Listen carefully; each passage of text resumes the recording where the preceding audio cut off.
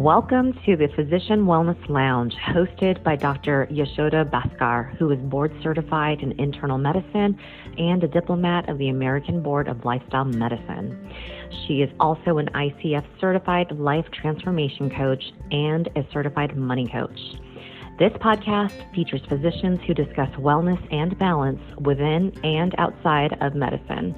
It covers a wide range of topics around this theme with some wonderful advice and practical tips that you can start incorporating right away to improve the happiness quotient in your life. We hope you enjoy this episode, and please subscribe and rate the podcast wherever you listen to it. And now here's your host, Dr. Yashoda.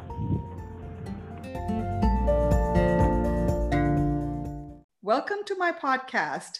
Today, I bring on an amazing and wonderful guest who has also become a friend, Dr. Sandra Weitz. Dr. Weitz is a fellowship-trained, board-certified pain management specialist who started her own practice and grew it to 11 providers. She built a 25,000 square foot medical office building to house her clinic and multi-specialty ambulatory surgery center. Dr. Weitz also owned an anesthesia company, imaging center, as well as several other vertically integrated medical businesses.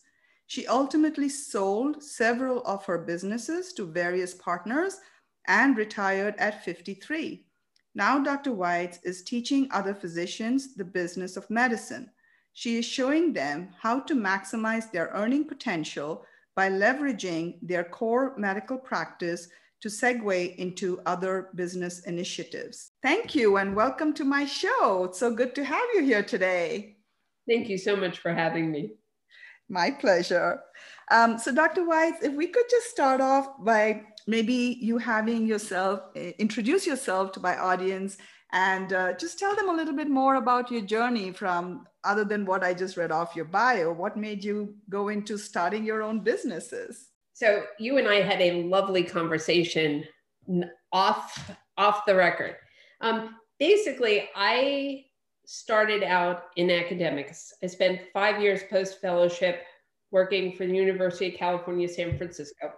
We took a pay cut every year that I worked there because this was the late 90s at the height of the managed care market, and HMOs were the latest, greatest thing. And basically, we took a pay cut. I had a 1, 3, and 5-year-old. I was commuting an hour and a half one way. My husband was commuting an hour the other way. And we looked at each other one day and said, you know what, this is just not it. Picked up, moved halfway across the country to Baton Rouge, Louisiana. And I joined an anesthesia group, a private group, knew nothing about private practice. And they had sold me a bill of goods. And I honestly, at that point, didn't really know any better. They said, oh, we need a pain specialist, and the hospital is pressuring us to have a pain program. And I'm like, oh, great. I was the director of the pain service at UCSF. I can do this. The only problem was they thought I was going to do procedures in the back of a recovery room. They had no actual idea of what a pain specialist was. It was a soundbite between them and the hospital. And I fit the bill of goods, and I didn't know any better. Very long story short, I quickly figured out this was not going to be a fit and said, all right, I've now moved halfway across the country. I don't know where your listeners are, but let me tell you that having been born in New York, gone to school in Boston, lived for 10 years in San Francisco, Louisiana is like moving to a third world country. Okay. It was definitely a little bit of a culture shock. And so I figured, all right, well, I need to do something. So I started my own practice. Imagine that, number one, I'm a woman in a totally good old boy system. I was one of 3 women who were something other than a pediatrician or an internal medicine doc when I got here. Matter of fact, one of the neurosurgeons referred to me as young woman. That's not how we do things here. And I thought to myself, oh boy. But that was, I basically realized I'm here. I've moved my entire family here. and I need to do something. So I went off to start this practice when my kids were 2, 4, and 6. And then it just kind of blossomed from there. Wow, what a story. Oh my goodness. I would describe it as an adventure. Yeah, quite an adventure, yes. So, I mean, you had to figure out very quickly how to start businesses, how to be successful at it, because it sounds like you just sort of jumped in and got started and figured things out as you went along.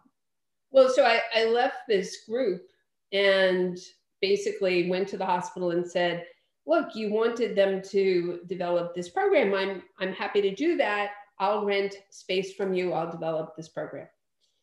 About, a year or so into running my own practice, the practice was going gangbusters, in part because I was the only fellowship trained pain specialist here initially. And certainly the only one who had a multidisciplinary approach. And I'm going to segue for a second to tell you that, I don't know how many of your listeners are into the whole integrative medicine, wellness medicine, lifestyle medicine thing. Newsflash, that has been around for the past 30 years. Okay, that is exactly what the multidisciplinary, multimodality approach to treating name your disease always was. So when I started that for the hospital, I said, look, I will see these people in my private practice, but I also need a physical therapy gym. I need psychological services. I need a procedure area. And they were like, okay, great. Only problem was that after, about a year, so 2 years after I came to Baton Rouge, I had no more hours in the day.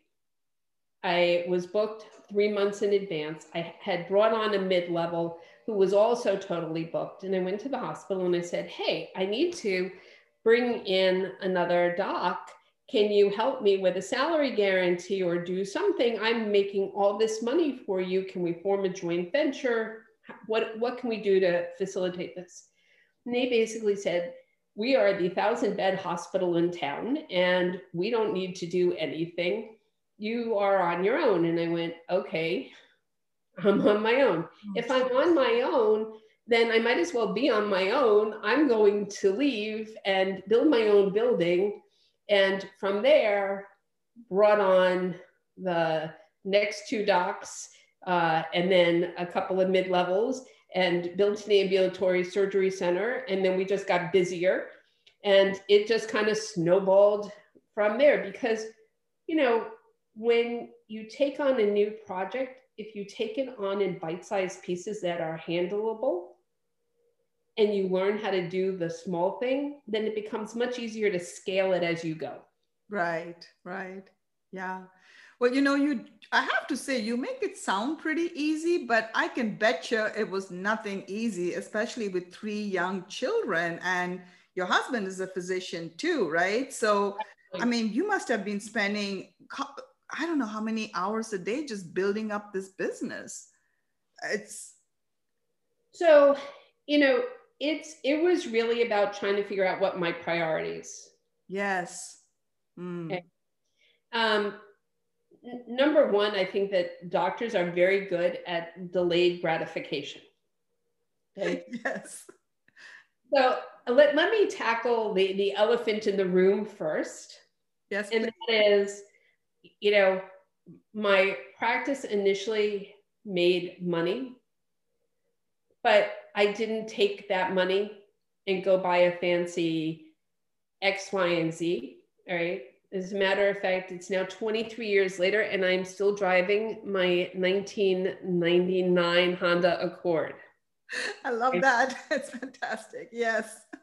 But what I did was I realized that I needed to invest the surplus, just like you would invest in the stock market, just like you would invest, everybody in our Facebook groups is like, oh, how many real estate doors do you have?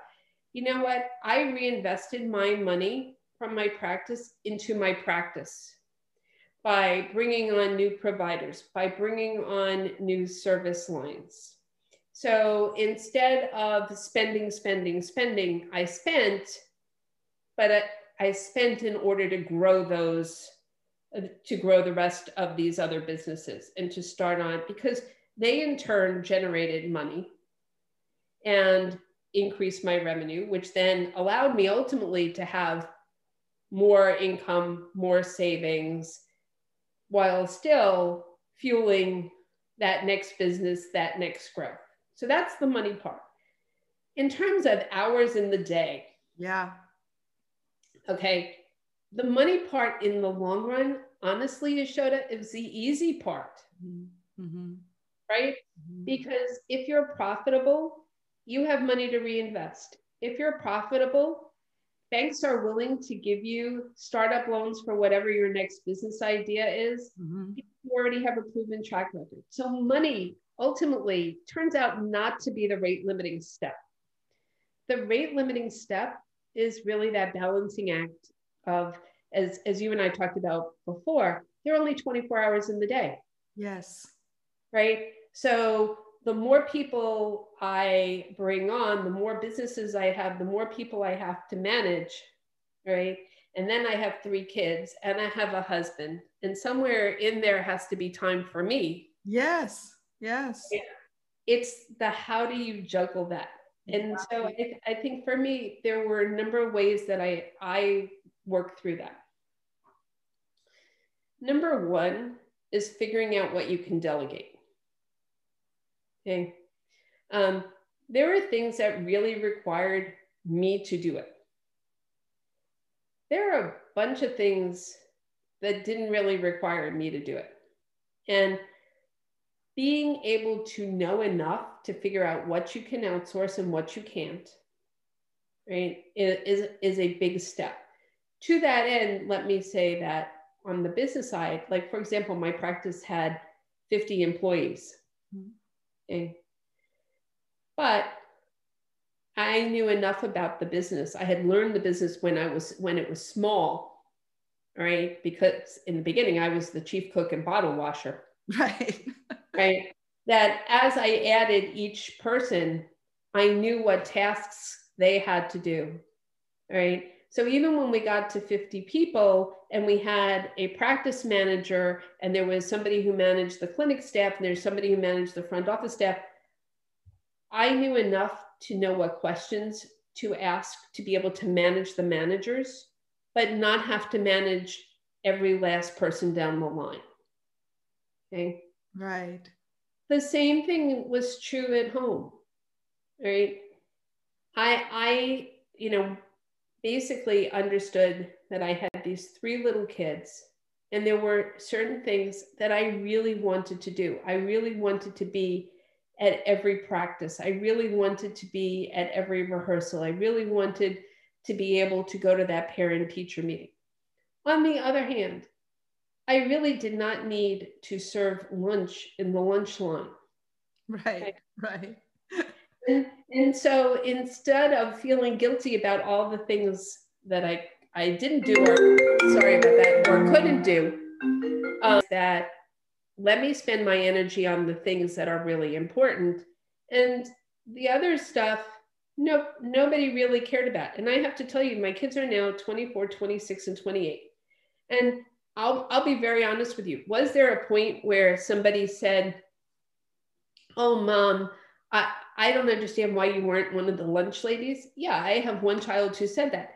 But that same child now says, "Yes, but you were at all of these things, okay? And by juggling everything, we were able to go on amazing vacations. We were able to do," and she'll give you a laundry list of things that if I had been at lunch, probably couldn't have done. Couldn't have done, exactly. Yes. Yeah. Right? And then there's the, how do you make time for you? And this is where you have to give yourself permission. Right, right. And my children will tell you that I got to the point where I would say to them, I need a half hour on the elliptical before you talk to me. Yeah.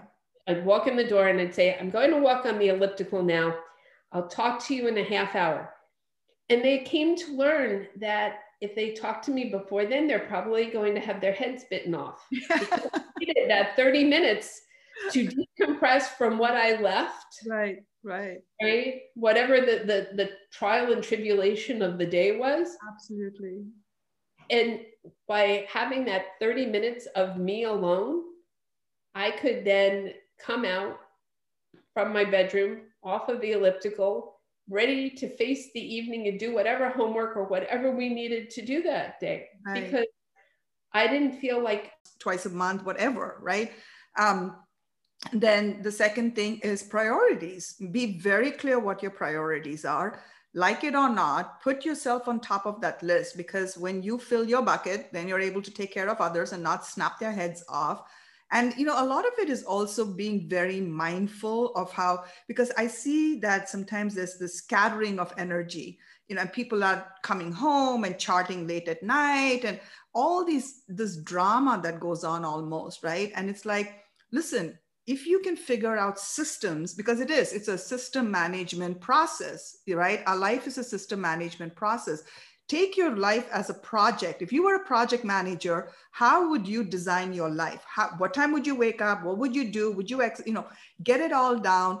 And even with patients, yes, they can be chatty. Yes, we can be chatty, but there are ways like to learn how to allow the patient to feel like they were heard and yet not make a 15-minute appointment become a 45-minute one, right? I mean, yes, the pressures keep mounting day by day, but ultimately you still do get to control what's happening in that exam room and how you're charting, like get your Dragon systems up in place. You know, if you can afford it, hire a scribe, right? Like all these little pieces, because I just feel, Sandy, you and I talked about this. Maybe we practiced in a little bit different era of medicine, but we had our challenges too, right? Absolutely. But yeah. I will tell you a couple of things about that. I mean, I was a chronic pain doctor. So that population is about as challenging as it gets. So yeah. Number one, and I'm going to sound like the house of God. Remember that the patient is the one with the problem. Yeah. Okay. And I think that it can be very tempting to take on their problem as your own, right? You can be empathetic, you can offer solutions, but at the end of the day, when you walk out of the room, you have to figure out how to compartmentalize, right? I will tell you that I think part of my success at every stage in life, including the fact that my father died when I was 6, okay, is I basically take things, put them in a box, and then put them up on the shelf, so to speak. And then when I'm ready to deal with them, I take it back off the box. But you cannot be busy dealing with all of these things all at the same time because you will exhaust yourself. Right. So, remember the patient is the one with the problem. Don't get sucked in. Number one. Number two, let's talk about patients for a second and strategies, right? Mm-hmm. It's all about coming up with a process of strategy. Right. My staff and I knew who was that patient who, no matter how hard I would try, was going to turn that 15-minute into a 40-minute visit. Right. So we actually made a note and booked that patient appropriately. Yes. Okay? We also had running a system where we knew that we could not have more than a certain number of those patients in any one day. Right. Okay. Because otherwise, A, I'd be late, and B, I'd be exhausted. Right. I mean, we would say, look, there's no way that Mr. Jones can come on the same day with Mrs. Smith because we'll all shoot each other. Right. Right. But if you're in practice long enough, right, and these are established patients of yours, you should be able to figure that out. I guess right? The question I would ask is, the response you're going to get from the employed physicians, right? They're going to be like, we have no control over our schedule. The front office person overbooks, double books, triple books. Nobody's listening to us. Our MA doesn't do anything we tell them to do. What is your sort of response to that, to people who, for whatever reason, either choose to or are forced to be in an employed situation where they're asked to see like 30 patients a day or that kind of stuff. Well, but hold on, I've had employed physicians, right? I mean, the docs, when I first hired them, were employed physicians. True. Okay. Yes. So I think the answer is you actually have to be able to advocate for yourself. This business of, oh, woe is me, they don't listen to me, I can't do this. Yes, if you come in and you present this as a whiner and say, oh, I can't see this many patients, blah, blah, blah.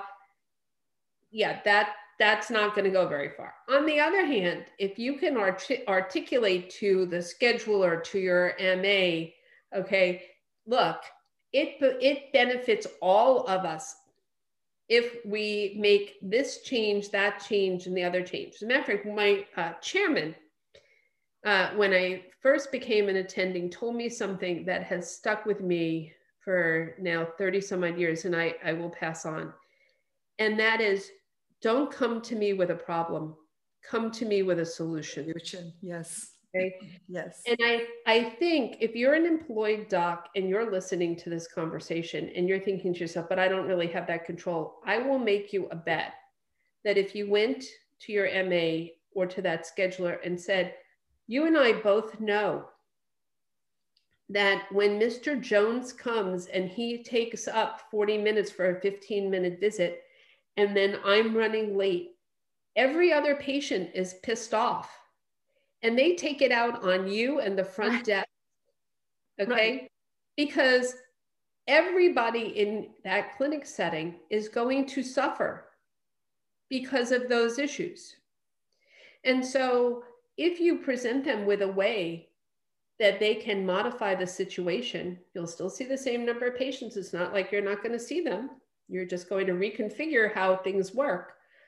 But you do it, you suggest to them a process that actually improves your clinic flow, right?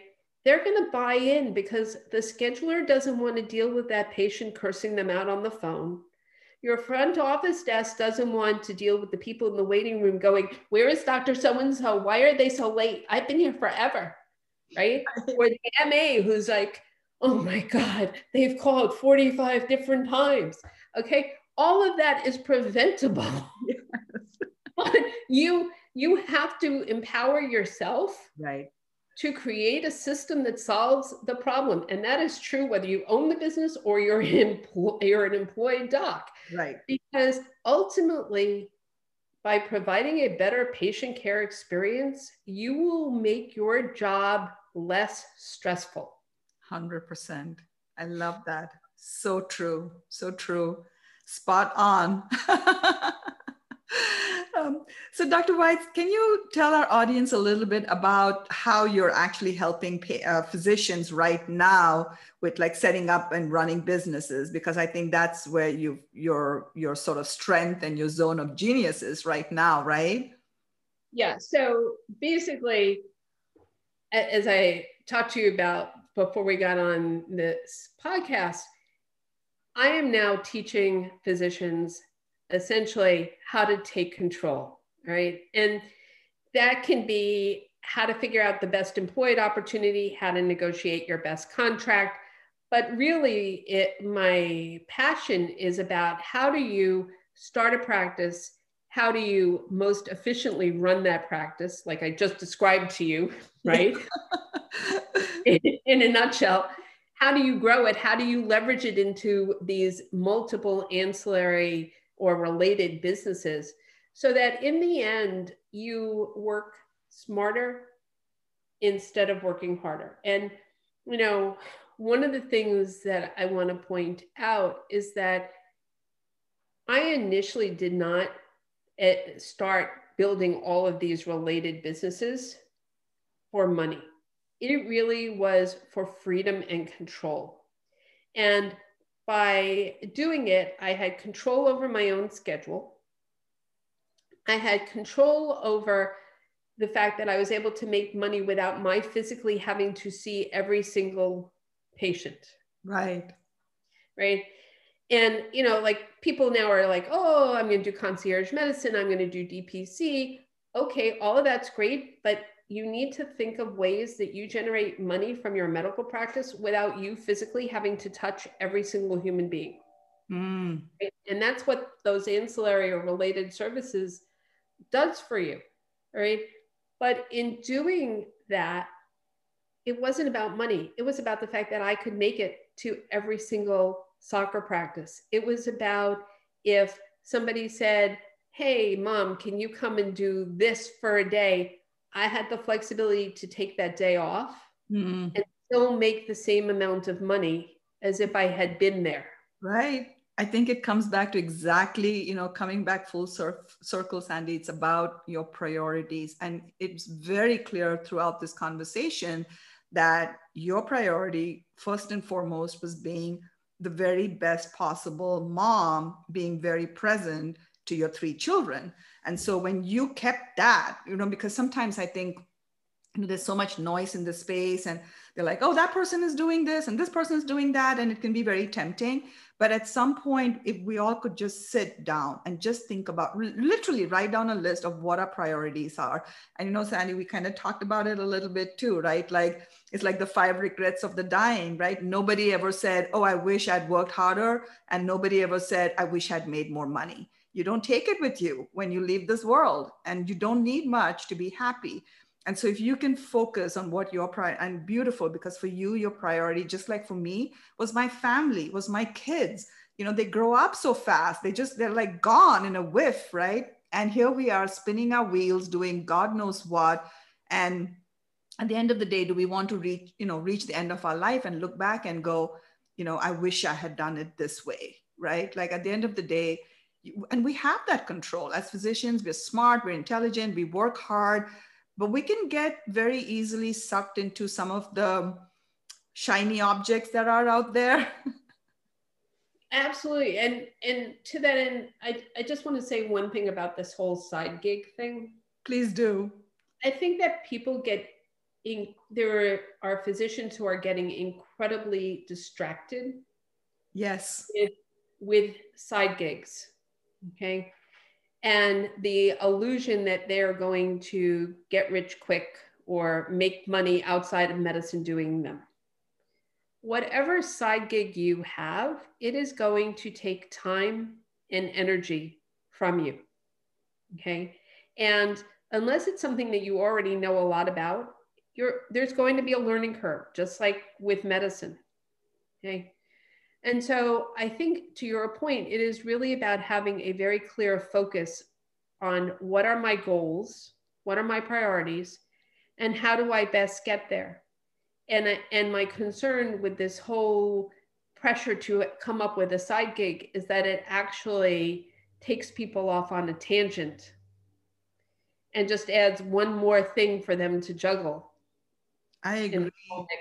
I agree. I mean, it's like, I like how you said you made sure your main gig was what you were focusing on, right? Your main gig was your practice. You decided to invest in it. You decided to grow it, and you've done well. I mean, you retired at 53. That in itself is a sign of doing well. I mean, that's kind of what people are working toward, to have that freedom and flexibility, like you've mentioned before. And so, when I started, I was like, but Dr. Weitz, we can't have it all. And you said, sure, we can. And I was like, wait, what? But you've demonstrated it, right? Like how you can have it all, but you do it the way you said it, right? But also, I think the point that I want people to hear is I didn't sacrifice all the way until I got to 53 in order to achieve what everybody says is fire or fat fire, right? It wasn't like I waited to 53 to get financially independent and retire early. I had the freedom from the time I was 36 years old and raising a 2, a 4, and a 6-year-old through their entire childhood and adulthood until now. It gave me that freedom. You don't have to postpone that. I love that message. On the way there.